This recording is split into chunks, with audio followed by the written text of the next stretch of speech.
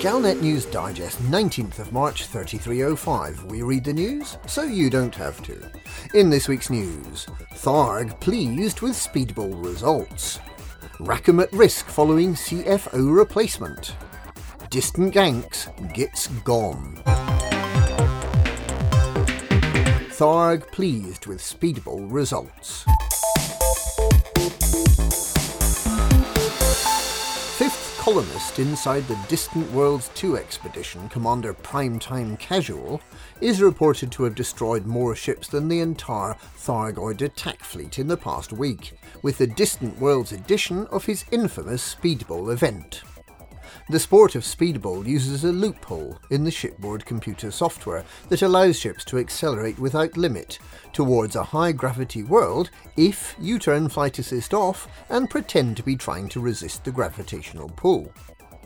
The aim of the event is to achieve the highest possible terminal velocity without the attempt actually being terminal.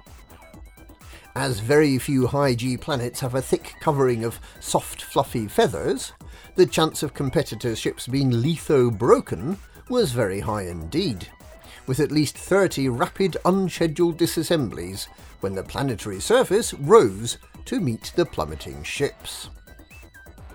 The winner of the fastest velocity while surviving was Commander Tado Chip, who achieved a mind-boggling 4,078 meters per second, with Commander Kickbo a very close second. There's also recognition for the closest one of the plummeting ships got to the ground without actually smashing into it. This was won by Commander Care Bear, who bottomed out at just 18 meters above the unforgiving surface of the planet.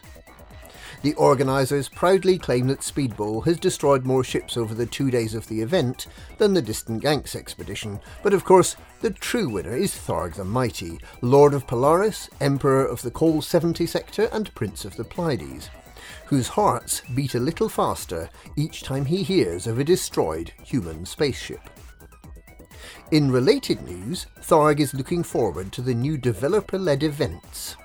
He's been working closely with the Pilots Federation and preparations are said to be at an advanced stage.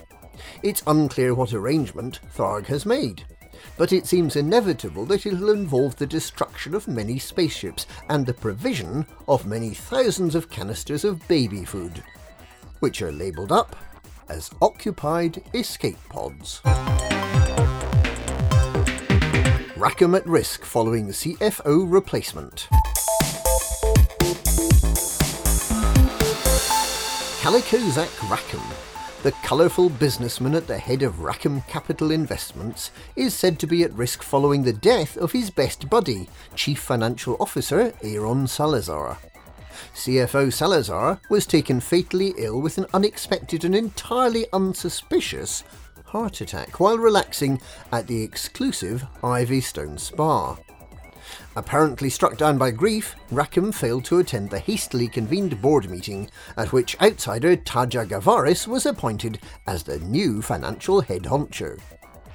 There are rumours of a split within the board, with the board members on one side and Zachary Rackham on the other. Could this be the beginning of the end for flamboyant ex-pirate Calico Zack? Is the board about to tip Captain Zack the Black Spot? Or does the old rogue still have it in him to run up the Jolly Roger and make his board walk the plank? We are going to have to wait and see. Distant Ganks gets gone. The Distant Ganks 2 expedition has concluded, having reached Sagittarius A star and destroyed a total of a little over 3,000 ships. The 75 members of the expedition managed to chalk up an average of 40 kills each, around 1 in 7 of the Distant Worlds 2 fleet, more than a third of which were killed in the first week, and a quarter on just one day, January the 13th.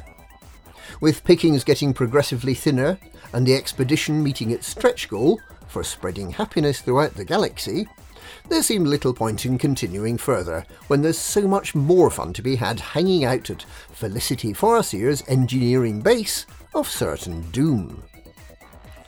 Meanwhile, a select few Distant Gank expedition commanders are reported to be biding their time, ready for a very special gank when the Distant Worlds 2 fleet reaches Beagle Point. And that's this week's Galnet News. Galnet News, we read the news so you don't have to.